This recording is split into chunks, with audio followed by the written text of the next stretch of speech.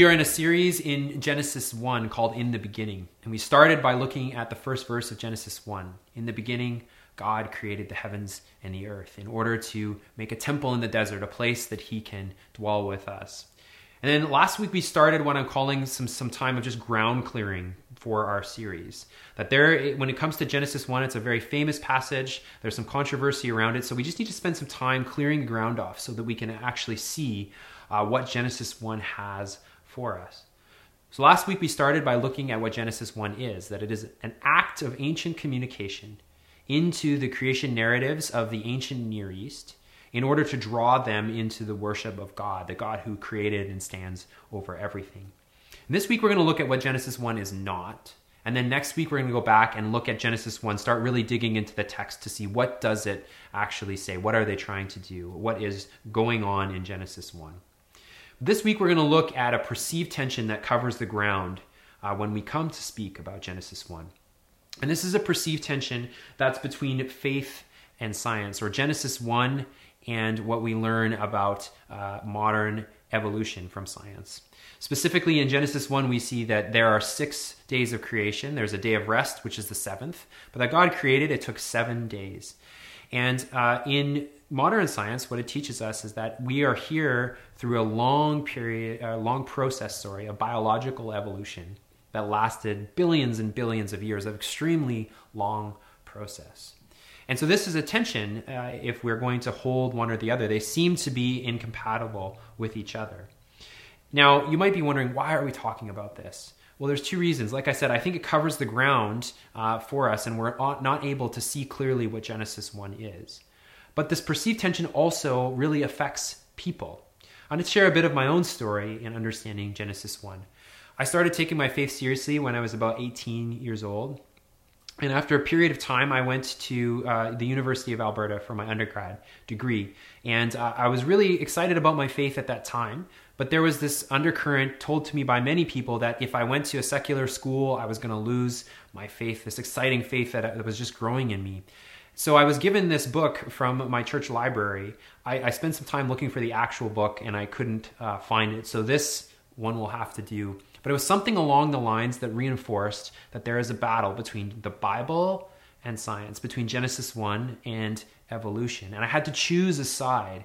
And this book was encouraging me to be a Christian and prepare myself for this battle at university. I needed to choose the side of Genesis 1 and not believe specifically that people evolved from monkeys. That's the way that they put it.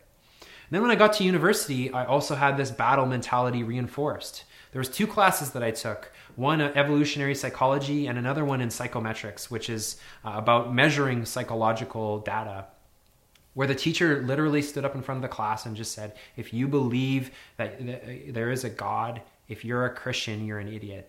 And science has proven that wrong. So this battle was reinforced that it's either evolution or it's the Bible and Genesis 1, both from a Christian perspective and when I was in university.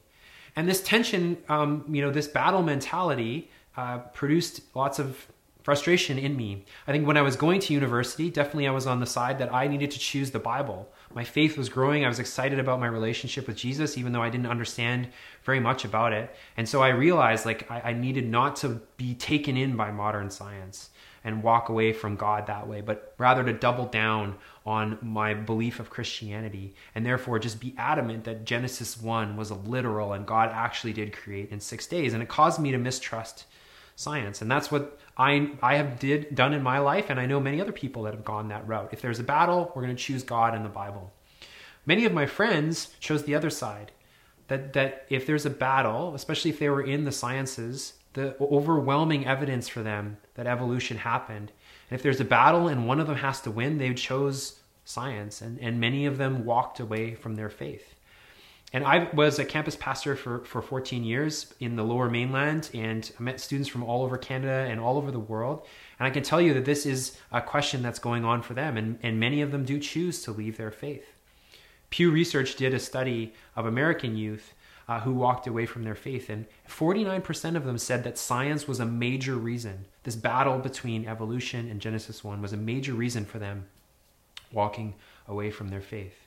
And so this battle is very real, and it exists in our hearts and in the lives, I would say especially of young people, but of a lot of us as well. So we need to take some time to address it. So here is my big statement about this, that the perceived tension between these two things, between Genesis 1 and evolution, exists because we assume the facts of modern science should align with the Bible. Or maybe another way of saying it is that the Bible is speaking about modern science and should speak into modern science. And so, again, like I said, if that's the mentality we have, then Christians are going to choose, people who consider themselves serious Christians are going to choose the Bible first. And they're going to say all the scientific facts have to align with that. And if they don't, we are not going to trust science. And many non-Christians would say the exact opposite. Of course, science is true. Science is teaching us what's real about the world. So anything in the Bible that doesn't adhere to that, we're going to throw away. And in fact, most of them are just we're going to throw away the entire Bible, because we assume the facts of the Bible, or the science that we read in the Bible, the cosmology that we read there, should align with modern science. But I would say the facts of modern science do not need to align with the Bible. That's the underpinning of everything I'm going to say, that the facts of modern science do not need to align with the Bible in order for us to have respect for both and to take both seriously. Because Genesis 1 is not trying to communicate modern scientific facts to us. That's not what it's doing. Rather, Genesis 1 is concerned with questions like, who are we? Where are we in the story? What is our world like? What's our place in it? And it does that in a way that would challenge and encourage ancient people first. It's speaking into their world, and only from their world does it speak to us. It is not directly addressing our modern assumptions about the world. Another way of saying this would be to say what we've already said, what I've outlined in this series. That Genesis 1 is an ancient act of communication into the other creation narratives of the ancient Near East. And it's trying to show us that back in the day, there is this person, there is this God, and he is a creator, and he created everything, and he's continuing to create in our world. And he's doing all of this so that he can make a space to dwell with us. That is the main message of Genesis 1, not science, not trying to tell us something about modern science. So to proceed, we're going to do three things. I'm going to tell you three reasons why I think this is true. And then we're going to talk about a warning. And finally, we're going to end with a way forward. So 3 whys, then a warning, and then a way forward. So 3 reasons why I think this is correct. And I'm just going to give a caveat at the very beginning. I am not a scientist. I would call myself a scient-isn't. I am not someone who is overly trained in biology or in geology or any of the sciences. Although I have an arts degree, and I did take some science classes, and I'd like you to know that I passed them. But this is not an area of expertise for me. I am instead going to speak from my personal experience and from the Bible. There's 2 ways that I really changed my mind about this battle mentality to the one that I hold currently.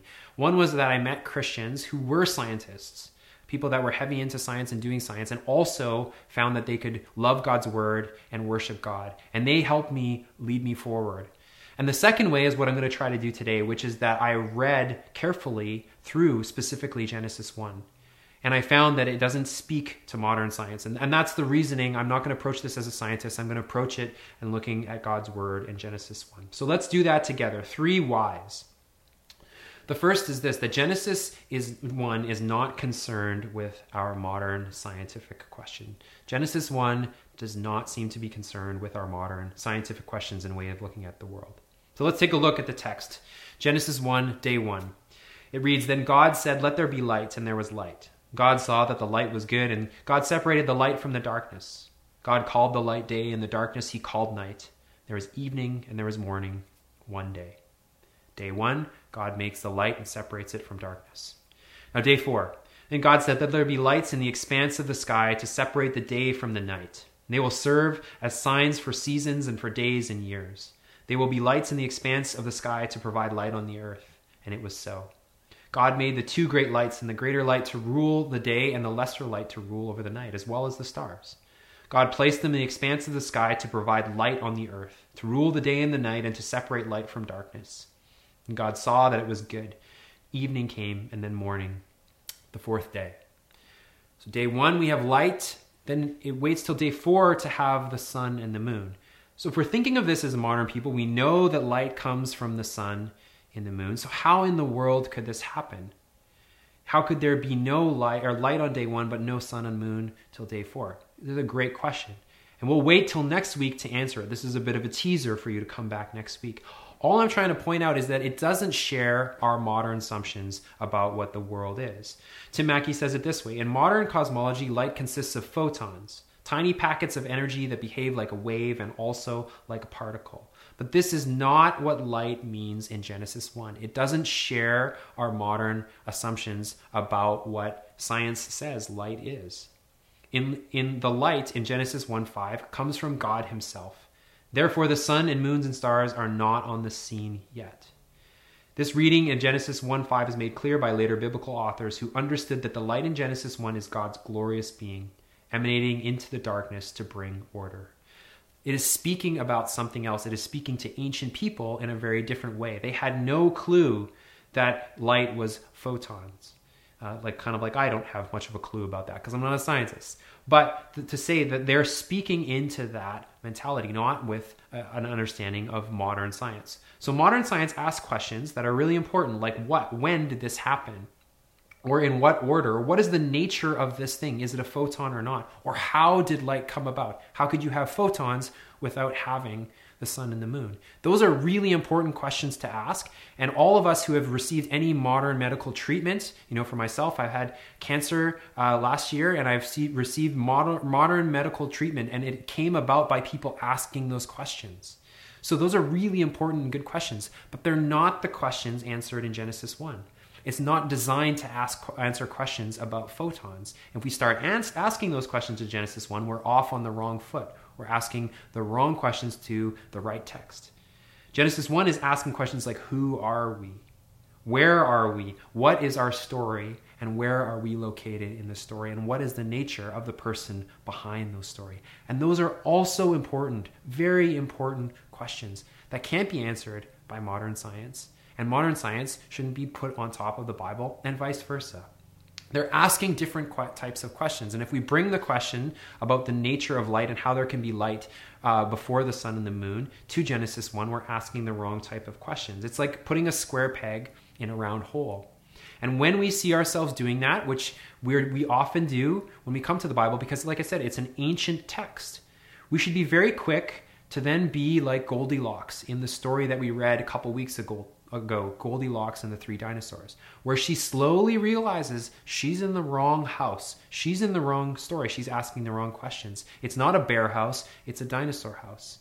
And so she leaves. And so it should be the same for us. When we come with our modern scientific questions to Genesis and ancient texts, we should slowly, if we're going to read the text honestly, learn to see that that is not what Genesis 1 is all about.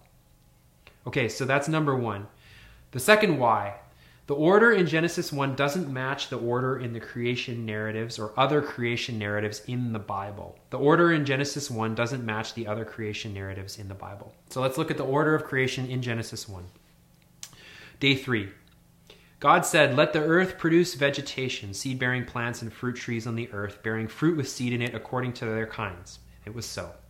The earth produced vegetation, seed-bearing plants according to their kinds, and trees bearing fruit with the seed in it according to their kinds. And God saw that it was good. Evening came, and then morning, the third day. Day 3, we got seeds and plants and trees. Now let's go to day 6. Then God said, "Let us make man in our image, according to our likeness, and they will rule the fish of the sea, the birds of the sky, the livestock, the whole earth, and the creatures that crawl on the earth." So God created man in his own image. He created him in the image of God, and he created them male and female. And it was so.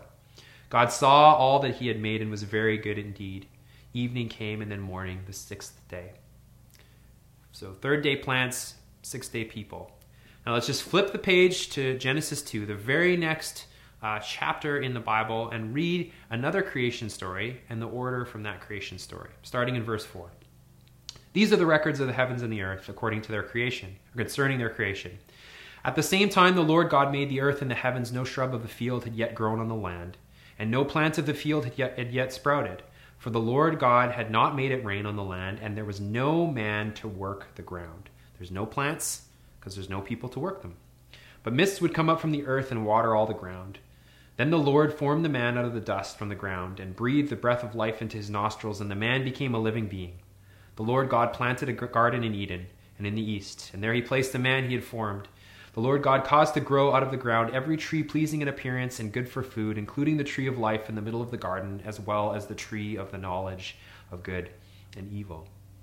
So here we see the opposite, that there are people created first, then plants. So Genesis 1, we have plants first, then people. Genesis 2, just one chapter later, we have people first, and then plants. And if we zoom out even farther, we'll see that this is exacerbated even more. Genesis 1, day 3, we've got plants. Day 5, we've got fish and birds. Day 6, we have got land animals and people. So that seems to be the order. Genesis 2, we see a man created first, then a garden, then animals, and then a woman created after this. So the orders are different. They don't mesh together. And if we're taking them as, ancient video camera footage, we're forced into a really awkward position, because we're forced to say the chronology of one of them is incorrect. And then if that's our view of the Bible, that has to be correct about all of a science that we have, we're going to be forced to say maybe that the Bible is incorrect. Some people will say, instead, they'll be like, man, these authors of the Bible, they're idiots. Didn't they notice that the first one was different than the second? They should have changed one of them to make them all the same. But I would say they're not idiots. They're just ancient. They have different priorities than we do. Listen to what Regent Professor Ian Provan says. Chronology, the order of how things happened, is not an interest to the ancient authors, generally speaking. This bothers modern folks because we're taught to think of chronology as a big deal. We are science people, so for us, the order of something happening is really important. You got to get that right. For the ancient authors, it's super low. It's not of interest to them. Chronology, he says, plays second fiddle in much of the ancient writing to issues of theme and significance and so on. So for them, the most important thing is theme and significance. Chronology is super low. You can reorganize things and it's not a big deal because they're talking about theme and significance. For us, if you mess with the chronology, then you're messing with the entire truth of the thing. But this is an invitation for us not to take our modern assumptions and put them onto the Bible. Instead, like I said last week, it's the invitation for us to take a flight in a time machine, that we are going back into an ancient culture with a different language, with different assumptions, and we need to approach the text with those assumptions that they had. So Genesis 1 is not wrong. It is the inspired word of God, but it's an ancient act of communication with different assumptions and different ordering, and not concerned with chronology the way that we might be. And so maybe when we're asking it for ancient video footage, which is what we would want from the text, we're just asking the wrong question. We're in the wrong story. Once again, we find ourselves there. So that's the second why. The third why is this, that Genesis 1 clearly speaks an ancient view of the cosmos, which we know to be incorrect today. Genesis 1 clearly speaks into an ancient view of the cosmos, which we know to be incorrect today. Let's look at Genesis 1 verse 6 as an example. It says, "Then God said, 'Let there be an expanse between the waters, separating water from water.'" This word expanse has a long history of interpretation. People don't know what to do with it, so they've called it an expanse. Some have called it a vault. Some have called it a firmament, which I'm not sure 100% certain what that means, or a dome. Because the Hebrew word is rakia. Tim Mackey from the Bible Project says this, the rakia is a solid blue dome above the land, above which there are presumed to be waters. So in the ancient view of the world, God has separated, remember, the chaos waters out, and you look down, you see the blue oceans or the lakes around you, and you look up and you see blue in the sky. And rain comes down from the sky as well. So you're assuming that there's something there holding back the chaos waters. And so this word rakia is used of like a metalsmith, that they would hammer out these bronze bowls. The idea is that God did the same for the roof of our world, that there is something very real there, very material there, hard, that is holding back the water from coming down. And a couple chapters later in Genesis 7, it references this in the story of Noah, that God opens, it says, the windows of the rakia, the windows of the skies, and allows the water to come down. And if we're remembering back to what Genesis 1 is, a creation story where God is pulling the chaos waters away and separating them, here he's allowing, in the story of Noah, he's allowing the chaos waters to come down. It's a decreation story because of the evil in the world, and God will create again. But this is the worldview of the ancient people, that there was a firm dome up there holding back the waters. That's the biblical view. Now, I want you to hear what John Walton says about this. The Israelites received no revelation to update or modify their scientific understanding of the cosmos. We know that the Rakia is there, but God, and God supposedly knew that as well. But he didn't ask them to update their view of the world. They didn't know that the stars were suns. They didn't know that the earth was spherical and moving through space. They didn't know that the sun was much further away than the moon, or even further than the birds flying in the air. They believed that the sky was a material, that the Rakia was a material, not vapor, solid enough to support the residence of the deity as well as to hold back waters. They thought that God and his temple was above the Rakia. That's where heaven was and God lived.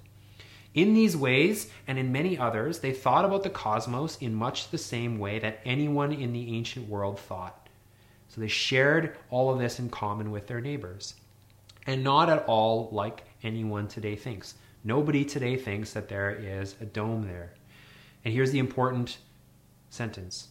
And God did not think it important to revise their thinking. If God knows all things, he did not think it important to revise their thinking, but rather spoke in to their incorrect way of viewing the world. So again, this goes against our assumption that the facts of modern science should align with the Bible. If that's what you want to do, if you think that the Bible should align with modern science or teaches us science, then I think you need to take the whole Bible for what it is. Some people want to say, yes, God created in 6 literal days, but that's only one piece of the science of the Bible. There's much more. The people in the Bible believed that the earth was flat. They wrote that into the Bible. They believed that the earth was on pillars. This is mentioned in Genesis. This is mentioned in the Psalms. This is mentioned in Job. This is mentioned by the Apostle Paul, that the earth is on pillars, that the sun revolves around the earth, and that there's a hard dome called the Rakia that's up there that holds back the waters of the sky. That is a scientific view of the world. And we know all of those things to be incorrect. And so when we just take one thing, sixth-day creation, and not the others, I think we're doing a disservice. We're being a bit illogical. And so I think that's a wrong way of looking at the Bible, to look at it like a science textbook. Instead, I encourage us to look at what my friend Dennis calls the Bible as the message incident principle. The message incident principle. That the message of the Bible, that God is speaking in to the world using the science of the day. That's incidental to what he's saying. And this aligns with how God communicates all throughout the Bible. He's always coming into the world, entering the world of the people in order to communicate who he is. All these worldview questions, who people are, who God is, and what their place is in this story, and how they can live that out.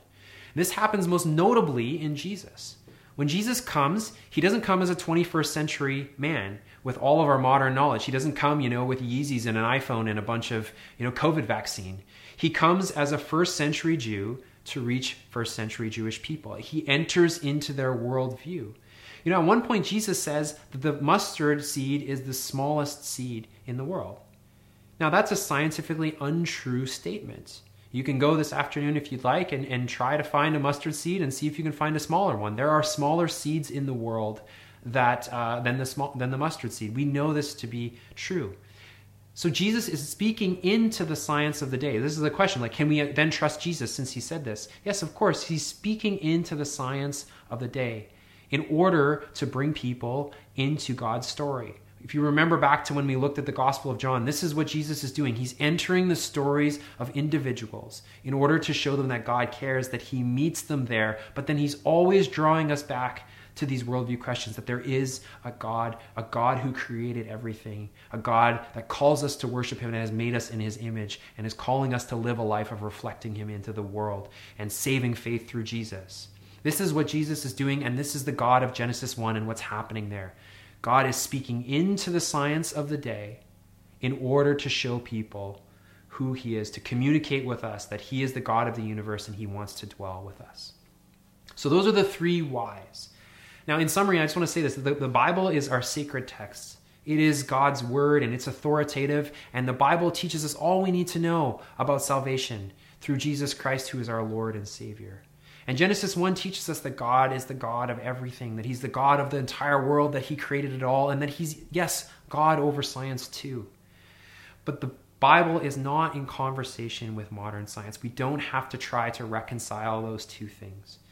And I would say it this way, for those of us who want to, like I did when I first started taking my faith seriously, and like I do now, for those of us who want to take God's word seriously, we got to let it be what it is and not make it into something that it isn't, namely a science textbook.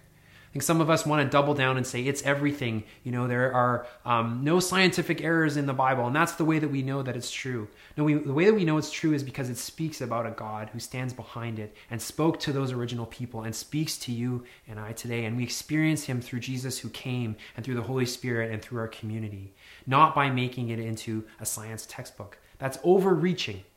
That's making the Bible and our faith into something that it is not.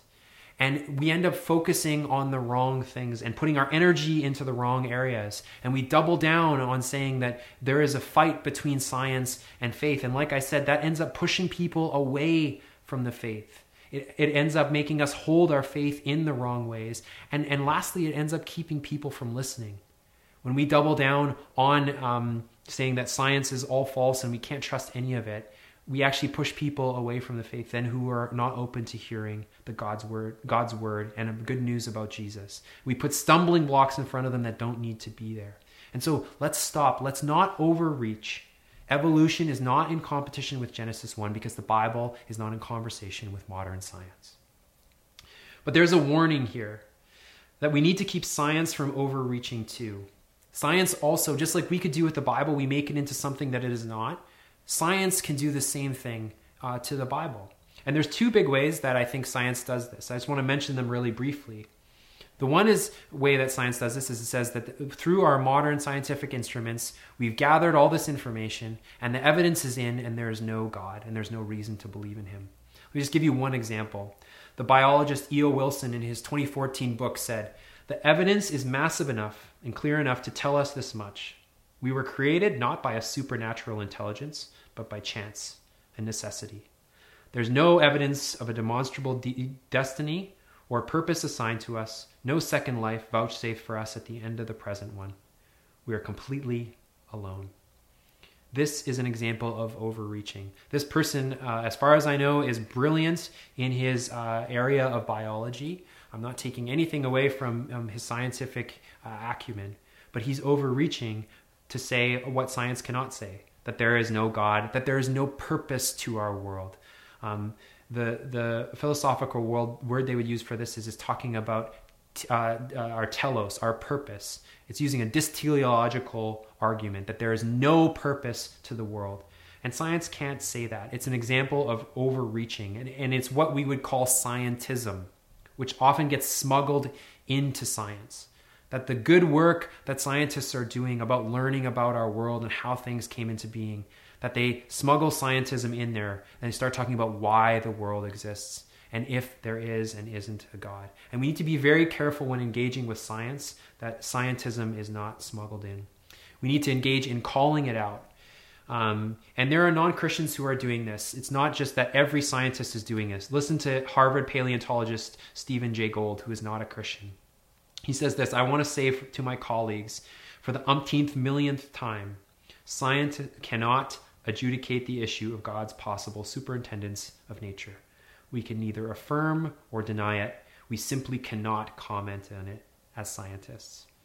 This is a wonderful statement by a person who is not a Christian, that the questions about the worldview are not to be judged by science. Don't let science overreach into that area, and we need to be careful. And this is really important when it comes to evolution, because evolution can also have scientism smuggled in, that there is no purpose to the world. Like Wilson said, that it's just chance and random nature. For us as Christians, we believe that there is a God over everything. We may not have all the answers of how he did that through the process of evolution, but we need to also see what Genesis 1 is saying, that he created everything, that he is over everything, and that he's a very personal God. He wants to be with us. We are not all alone in the universe. There is someone who is very close, a God who is close. So the evidence, that's one way that science can overreach. And briefly, I'll just mention the other one. For me, this one is more insidious because it's a story. it's a story of a growing up narrative. That when we were kids, we went to Bible school or Sunday school, we learned about this God who is kind of the God of children, these fairy tales. Now, as we get older and we're educated by science, we know better and we know that there's no God, so we leave those childish ways behind. So we evolve, as some might say, beyond belief. We leave, if you still believe, you're acting as if you're a child. In the National Geographic show Cosmos, this is a great example of this, where some astrologists show us about astronomers show us about the world. And they, in one of the episodes, they start with this tiny little baby, and they're explaining how people used to look at the world. They're talking about this baby, when we were like a baby, we looked up at the stars and we thought that they were gods, and we thought they controlled the seasons. But now, as we grow up into full-fledged adults, we have science and we don't need God anymore. And this is a story, it's not science. It's another way of overreaching, that science is overreaching by trying to tell a story over on top of science. And as Christians, we need to watch out for this and reject it, to say that we actually have a different story. It's the story that we grow up not by leaving behind our faith, but by rooting deep down, becoming like trees, rooting down into God and growing fruit to bless the world, as it says in Psalm 1. So those are examples of overreaching from science. And I want to just mention that overreaching from science from both ends is bad and has its consequences. Like I said, when I was in university, I had a professor just stand up. It was like 9 a.m. in the morning.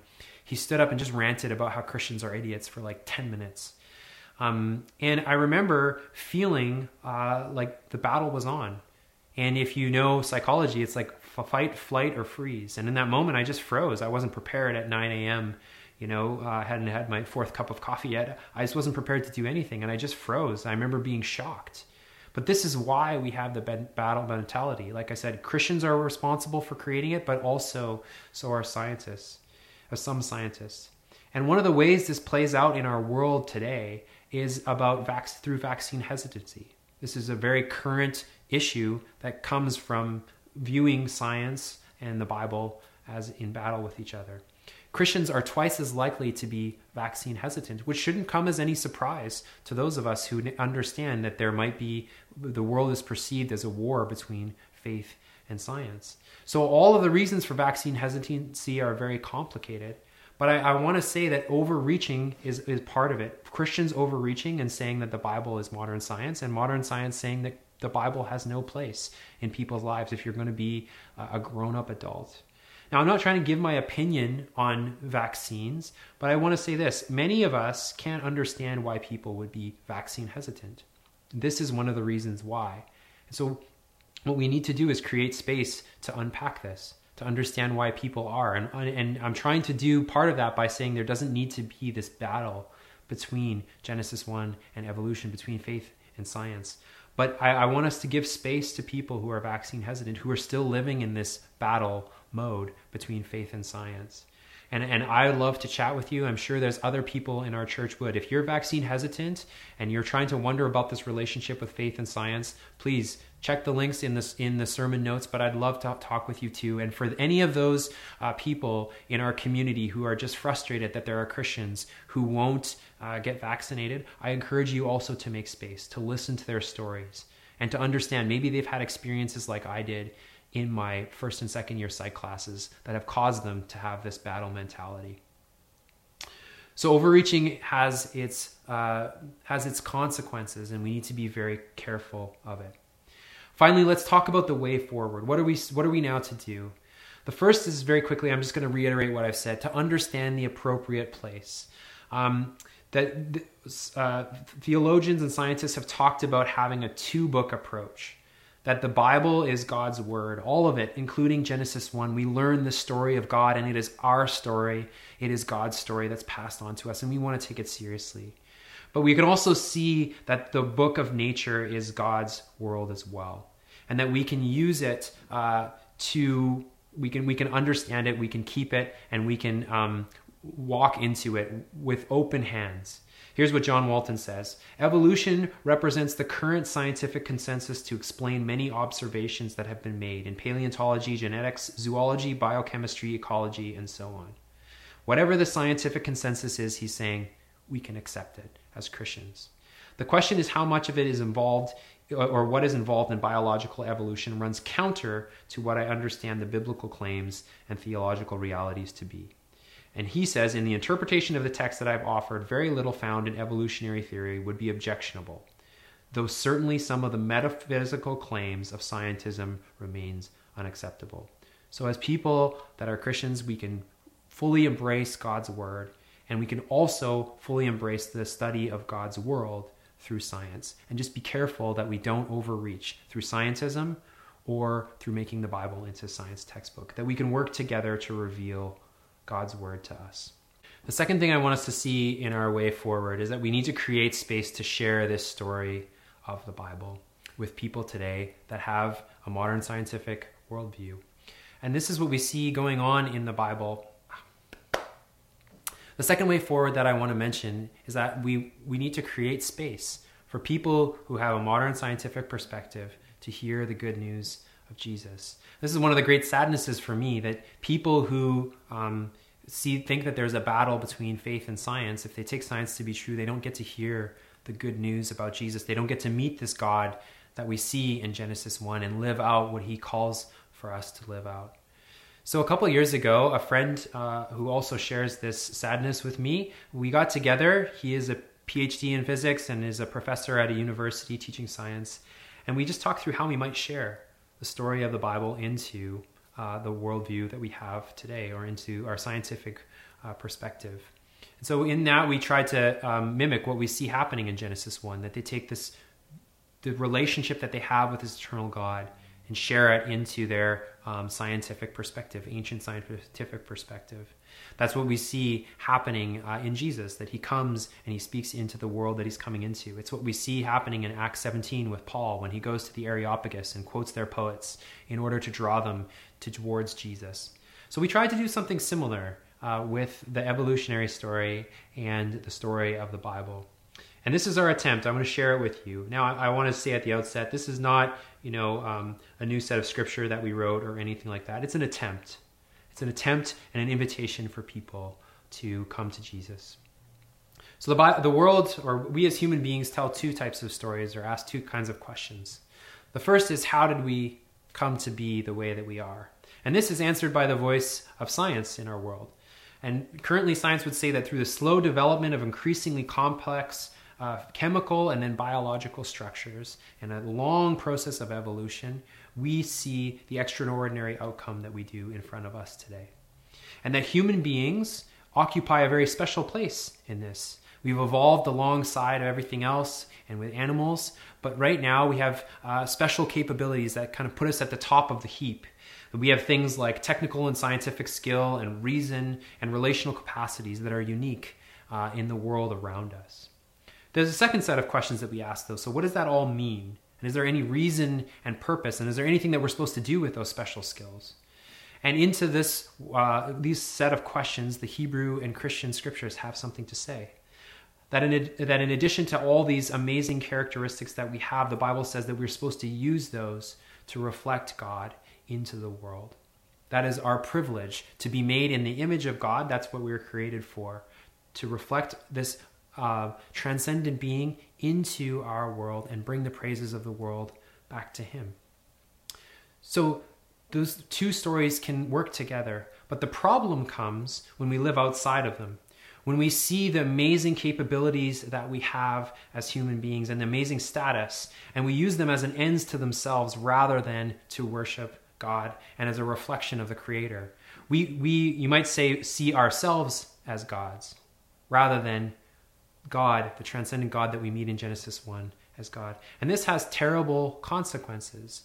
We, first of all, limit ourselves to mere animal survival instincts. We focused on, our desires first and foremost above everything else. We focus on ourselves above other people.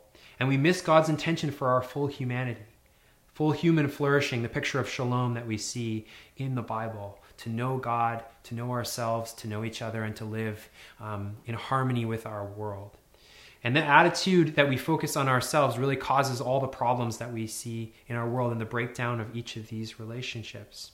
And the attitude of self-sufficiency, of self-worship, of seeing ourselves as the highest thing in the cosmos is what the Bible calls sin. That we miss the end goal of what it means to be human, that there's a step further that we need to go, is to see something higher than us, namely this God who has created everything. And so into this story, a new human emerges. God becomes a person, the Bible says, 2,000 years ago in Jesus, to show us a new way forward of what it means to be, to have this transcendent relationship with God. Jesus lives that. It's simply living beyond our biological survival and focusing on himself and reproduction. He lives a selfless life, reflecting the God of the Bible and what it means to be a human who reflects this selfless, humble God into the world. Jesus' transcendence over our evolutionary struggle is exemplified in the fact that he doesn't pass on his genetics to biological children. He's not focused on just carrying on his own life and his line before submitting to a physical death. Rather, he is raised to new life, and his resurrection is the great historical event in the evolutionary story.